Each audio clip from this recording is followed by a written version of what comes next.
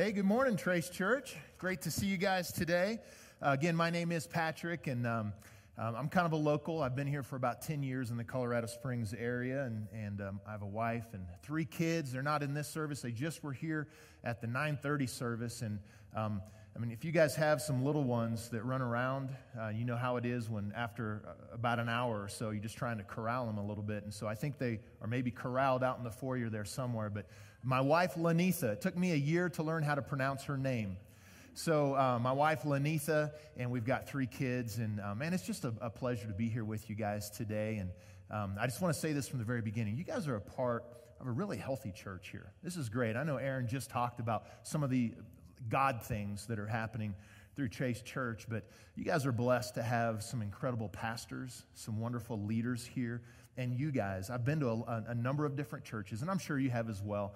I'm not. How do I say this? Like I'm not getting on you for like church shopping, because you landed at a church, a healthy church, and it takes you a while sometimes to find a church that has life in it. And I've been to a lot of different churches. This church is filled with life. It's rich because of you guys and because of your presence here. And so what a pleasure it is to be sharing with you guys today. And I know last week you talked about the voices that influence your life. And today I'm excited to lend my voice to that conversation. And in this world today, there's a lot of noise in the world. And so it's a challenge for us to try and figure out how to filter out the noise, how to rise above it, and be really intentional on what we allow to influence our life. There's a quote I want to start out with this morning. It's by Mother Teresa, and it's this: music is just like people. Some speak truth, and some are just full of noise. Now, here's the deal. I thought that this was a Mother Teresa quote for probably like the last 6 years. And then I looked it up this last week and actually found out it was Bill Murray. Not even close. Not even close. So anyway, check your sources. That's a side note. Let me get back on track. Today I want to start by talking about music. All right, music's a big deal. It's actually part of, it's a big influence in our life, in good and bad ways on the influence side. But music and what we listen to, undeniably, it will begin to shape us and how we think and who we become. But I want you to notice something from the very beginning of my talk today.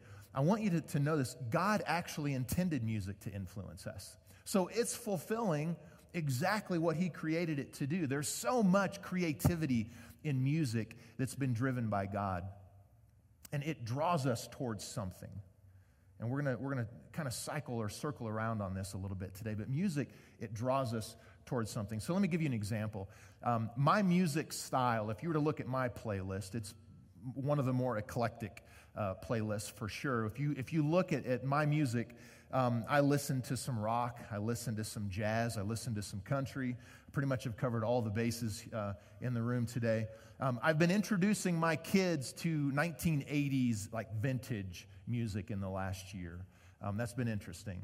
I like one of my just like hang out and relax, chill things is to listen to Frank Sinatra records. Like I just have this eclectic music taste. But one of the kinds of music that I enjoy listening to, don't judge me on this, I like listening to love songs. Okay? And here's why. Here's why I like listening. I see some guys shaking their heads like, yeah, you're right. Here's why. When I listen to love songs, it draws me towards my wife. When I hear lyrics like, I don't get her, but thank God I got her, like, I just want to go up and plant a big kiss on my wife. It draws me towards her. When I listen to music like Michael Jackson music, again, don't judge me on this. I'm not going to do it today, but it makes me want to dance a little bit, get a little snaps, and right. That's the kind of things. Music, it draws you towards something. Now, let me give you just a broader example that I'm sure you guys can relate to, because this happens to everybody. You hear an old song that you used to listen to whenever, and you hear it again, and that music takes you back to a memory. And you remember where you were, you remember what was going on. When I hear John Cougar Mellencamp, when I hear those songs, I remember high school in my small town in Kansas. It's where I grew up. When I hear songs from Pearl Jam, I remember, like, it brings me back to college days. When I hear Van Halen, it brings me back to my very first concert. Now, I know that your pastor, I know Pastor Aaron mentioned last week, his first concert was Milli Vanilli, right? How many of you guys remember your first concert that you went to? When you hear that band, it probably takes you back there. How many of you guys remember the first album that you purchased? Maybe it was a download, maybe it was a CD, maybe you were kicking it old school with cassette tapes, or anybody even heard of 8-tracks, right? But music, it draws you towards something. And I want you to understand this, like again, at the very beginning of our conversation today. Its original intent and its highest purpose, music is to draw us towards God. It draws us towards something, and its original intent was to draw us towards God. Now, that doesn't mean that any other object of music is necessarily evil, but in its original intent, its purpose was to draw us towards God. It plays a really big role in what we would often call worship. Now, I get it. When you hear that word worship, it probably kind of elicits a certain response. There's a picture maybe in your mind of what worship is, and there's something that comes to mind. When my daughter, Addison, she's 14 now, when she was 5, my wife took her to buy her very first music CD. All right, so they come home from wherever, but they had this music CD. It was Hillsong Kids Worship, so it's like this worship CD. My wife puts it in the CD player, and her and my daughter start to sing, and they lift their hands in the air, and they're just kind of dancing around. You have to know my wife comes from a more gospel music background. I come from a more Guns N' Roses background, so our expressions of worship are really different. But they're just dancing and singing. And my son Braden, who's 3 years old at the time, he sees what's going on. He doesn't understand it fully, but it looks like fun. And so he runs into the room, and he just throws his hands in the air, and he just starts running laps in the living room, okay? Now listen, from that moment on, every time that my son heard the very first few notes of that first song on the worship album, no matter where he was at in our house, he ran into our living room, and he threw his hands in the air, and he just started laughing and running in circles because he had conditioned himself to a certain response when he heard the music start to play. And here's the reality of it. Every one of us have conditioned ourselves to a certain response when the first few notes of music or worship starts to play. There's a certain thing, a certain image, a certain viewpoint or opinion based on our experiences, based on our past.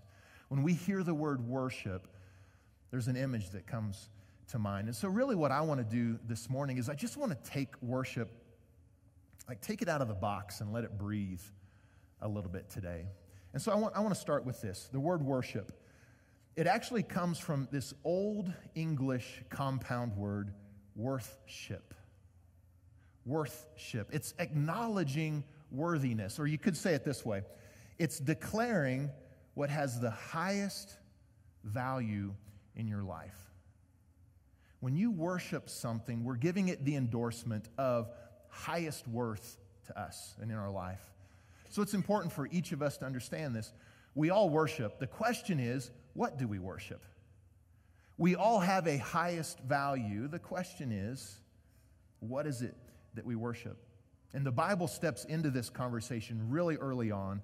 The Old Testament, the writers declared, they made these statements of our highest value in life is worshiping and loving the Lord. And here's how a man named Moses stated it. He said, to love the Lord your God with all of your heart, with all of your soul, and with all of your strength.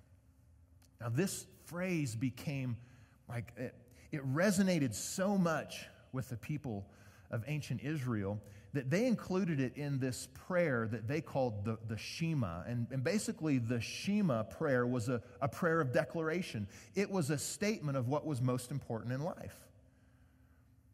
The prayer wasn't that long, just a few verses. It's found in the book of Deuteronomy. I want to look at it this morning.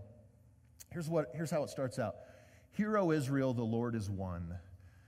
And I want to stop here. We just started the verse, right? But I want to stop because what they're declaring here is that the Lord is the only one.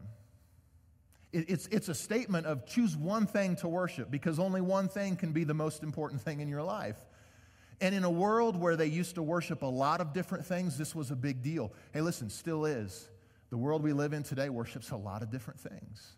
Sex, money, power, all kinds of things. And this prayer, this Shema, is a declaration of saying, listen, choose one thing.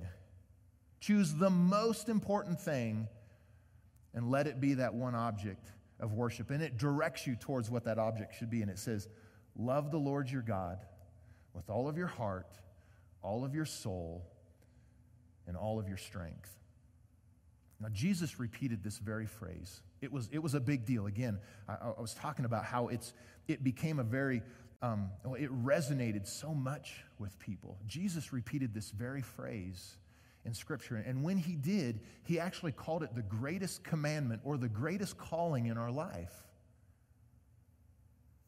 Choose one thing to worship, let it be the Lord, and do it with everything. See, worship is so much more than singing. It's so much more than music. It's us giving God the highest value in our life. And that happens in a lot of different ways. I believe it's really significant. I wasn't asked to preach this morning because I'm a singer or a musician or actually musically inclined in any way at all. The reason that I'm talking is because I've discovered what worship looks like in my life. And I don't know if you've ever asked that question or not of yourself. But if worship is more than showing up to church on Sunday and singing, what does worship look like in your life? Because there's a difference between a moment of worship and a life of worship. And we just have experienced a moment of worship. Today, you come to church, you sing some songs, you dive into some teaching. It's a moment of worship. But a life of worship is so much more than that. It's about declaring our highest value in life and finding a way to express that. So let me give you three very specific statements. These statements all kind of work together to just give you a picture of what worship looks like. And here's the first one. Worship is a choice that we make. Worship is a choice that we make. Now, I know that kind of sounds like a Captain Obvious statement, but here's the deal. You choose what or who you're going to worship. It's absolutely your choice. Scripture talks about two thrones in the world. There's two thrones. One of them is the throne over all of creation. And there's really no debate who sits on that throne. Scripture says it's the creator of the heavens and the earth, the Lord our God. But there's a second throne, and that's what's so important. The second throne is a throne in your heart. And here's the deal about this throne. You choose who or what is going to sit there. Worship is a choice that we make. And so let me ask you this as we step further into this. Who or what is sitting on the throne in your heart? Because worship is absolutely a choice. Let's look at the second point here, another statement, and that is worship is a posture that we take. So worship is a choice that we make, and worship is a posture that we take. I took a study, it was a course on body language a few years ago. And if you've ever done that, it's just fascinating to watch people's posture and to learn what posture and what it indicates. You can tell by looking at somebody's posture if they're open or if they're closed, if they're engaged in what you're talking about or if they've disengaged. You can find out if they're really into you or they're about to break it off. Like you can read people's posture. And there are certain postures in worship that we just experienced a few minutes ago. Some real noticeable physical postures that happen during worship. Some of you guys were raising your hands during our singing just a little bit ago. How many of you guys, you're our hand raisers in the crowd today? All right, go ahead and lift them up high. Be proud. You're the hand raisers, right? That's your job. Okay. All right, how many of you guys lift your hand? You're not a hand raiser. Raise your hand. You see that's just kind of funny, I just think. You just lifting your, all right. There's some people who, they're probably more like me. I'm just kind of hands in my pockets. It's a real casual, comfortable posture. I can kind of sway a little bit if I get into the music, right? That's another posture. Some people like to take a knee. Some people like to take a seat during worship. Most of the time, my expression of worship, my posture, is I'm like drumming on the back of my seat in front of me, which means that I can't sit in the front row. I've got to have something in front of me to drum on. But listen, there's a lot of different postures, physical postures that happen during worship. But that's actually not what we're talking about here. We're not talking about a physical posture. We're actually talking about an internal one. So here's what the Bible tells us. It teaches us that man looks on the outward appearance. Like we notice people lifting their hands, or we notice them swaying back and forth, or drumming, or sitting, or whatever it may be, but God actually looks on the heart. What we're actually talking about here is an internal posture that we take. And so here's what Scripture tells us. The New Testament Scripture talks about this, and it says about this posture. It says, so then, my friends, because of God's great mercy to us, I appeal to you, offer yourselves as a living sacrifice to God, dedicated to His service, pleasing to Him. This is the true worship that you should offer. The posture that this passage is talking about is submitting to God's plan for your life. It's a posture of saying, God, you know better. You know better than me. Listen, every one of us have tried to figure things out on our own. We've tried to make the most, tried to make the best of life. But there comes a point in our life when we have to say, God, it's got to be your way. This has got to be your way. And that's a posture. It's an internal posture that Scripture talks about here. Submitting to His purposes in your life. That's a key one. So worship is a choice that we make, and worship is a posture that we take. And I want to look at the last statement here. Now listen, it doesn't rhyme, okay? It doesn't rhyme with the other two. The only word I could think of that might rhyme would be the word cake, and that didn't make sense at all in here. And so here's the last one. This statement, though, may be the most practical statement of what worship looks like in your life. And that is this, number 3. Worship is an expression of moving towards God in our hearts and in our minds. It's the act of us moving towards God. Now listen, that's why we sing songs in our worship time. We are saying thank you, celebrating all that God has given, all that God has done for us. The songs that we sing, they move us towards God in our heart and in our mind. What we sing, it resonates with us and it draws us towards Him. It's also why we clap at the end of songs. Now, maybe you're like me, and the first few times you experienced this, you thought people were just applauding the band and just saying like, hey, good job. Way to go, Tyler. That was nice. Listen, when we applaud at the end, we're actually saying that song resonated with me. The words of that song was something that drew me closer to God. It's such an important part of what we're talking about here. But music's not everyone's forte, certainly not mine. Is there anybody in the room who'd be willing to say you're with me? Music's not your forte. I need some help up here. All right, there's a few people who are, all right. The good news is that there's a lot of different expressions of worship. God created you very unique. Some people would just call you special. A lot of people, right? You are uniquely made. Your personality is unique. Your temperament is unique. And there are different ways to worship the Lord. And you tend to lean towards certain ways because that's part of who you are. So let me give you a few examples of that. Just a few minutes ago, Pastor Aaron was up here and we received an offering. Okay, you see an offering when it happens. A lot of people would call giving an act of worship. And here's why. You're moving towards God in your finances.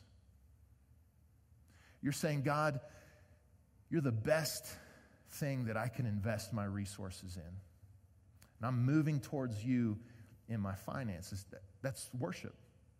A lot of you guys probably serve in different ways here at the church or maybe in different areas outside of the church, and you're investing your time, you're investing your talents, your skills, you're investing them in people. And you're saying, God, the best use of the time that I have, the best use of the skills that you've given me is actually in you, and it's in your kingdom, and I want to love on people in your name. That's worship. For some of you, you carve out time every day to read God's word, and when you do that, you're saying, God, you're the most valuable person I could engage in intellectually. Learning about you, studying you, like, that's worship. When you're facing a big decision in your life and you take a moment and you pray and you say, God, the one person I need to hear from more than anybody else right now is you. That's an act of worship. When you're outside and you're hiking and you see all the beauty of what God's created and you just take a moment and you pause and you say, God, thank you. That's an act of worship. When you've had the most stressful day and you know that the only thing that can get you through is if you lean into God and you say, God, I need some peace from you right now, and you turn to Him, that's actually an act of worship. These are all acts of us moving towards God in our heart and in our mind. It's what makes up a life of worship. And some of you, the examples I just gave, those may resonate with you, and you may say, that's me, that's me. For some of you, it may not. Here's my encouragement to you. Find the way that your heart best connects with God and make it a regular part of your life. There's a lot of different ways that can happen. But it's got to be more than a Sunday morning experience. It's got to be more than praying over your meal each day. Find the way that your heart best connects with God and make it a regular part of your life. Because let me remind you of this last thing here. This is not really about your words or your actions. Now, don't get me wrong, your words are important and they carry a lot of weight. What you do, your actions, they're valuable, they are important. But Jesus actually warned us against this. Empty words, empty actions. And He said, be careful, because that can lead you to empty religion. And that's not what this is about. In fact, Jesus made a great statement here. He said, he's talking about these people. These people, they honor me with their words, but their heart is really far away from me. And remember, we as people, we listen to people's words and we look at the outward, and God's saying, I'm interested in your heart. What's going on the inside?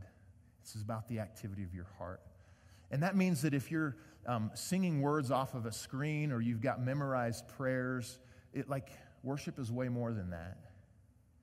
Worship is expressing something from your heart. And it brings us all the way back to our first thing. Worship is declaring what has the highest value in your life. Declaring what has the highest value in your life. Can that be through music? Absolutely. But more often than not, it's going to be something outside of our time together here on Sundays. It's going to be outside of the creativity that God made and this funneled into music.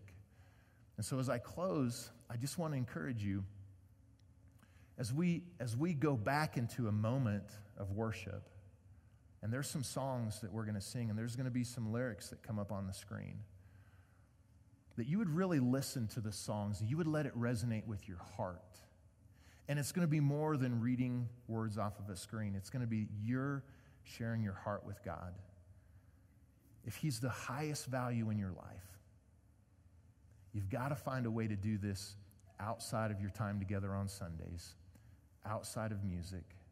What we talked about today is that worship is a choice, worship is a posture, and worship is an expression.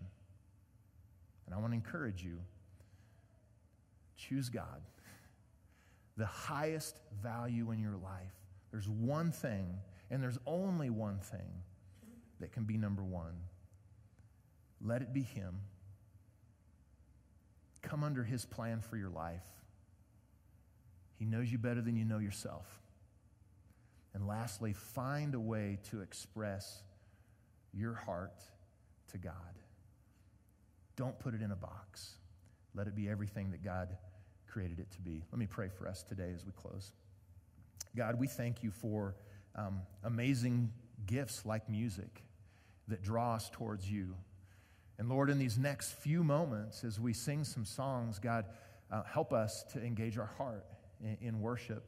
But God, we also want other things that draw us to you as well.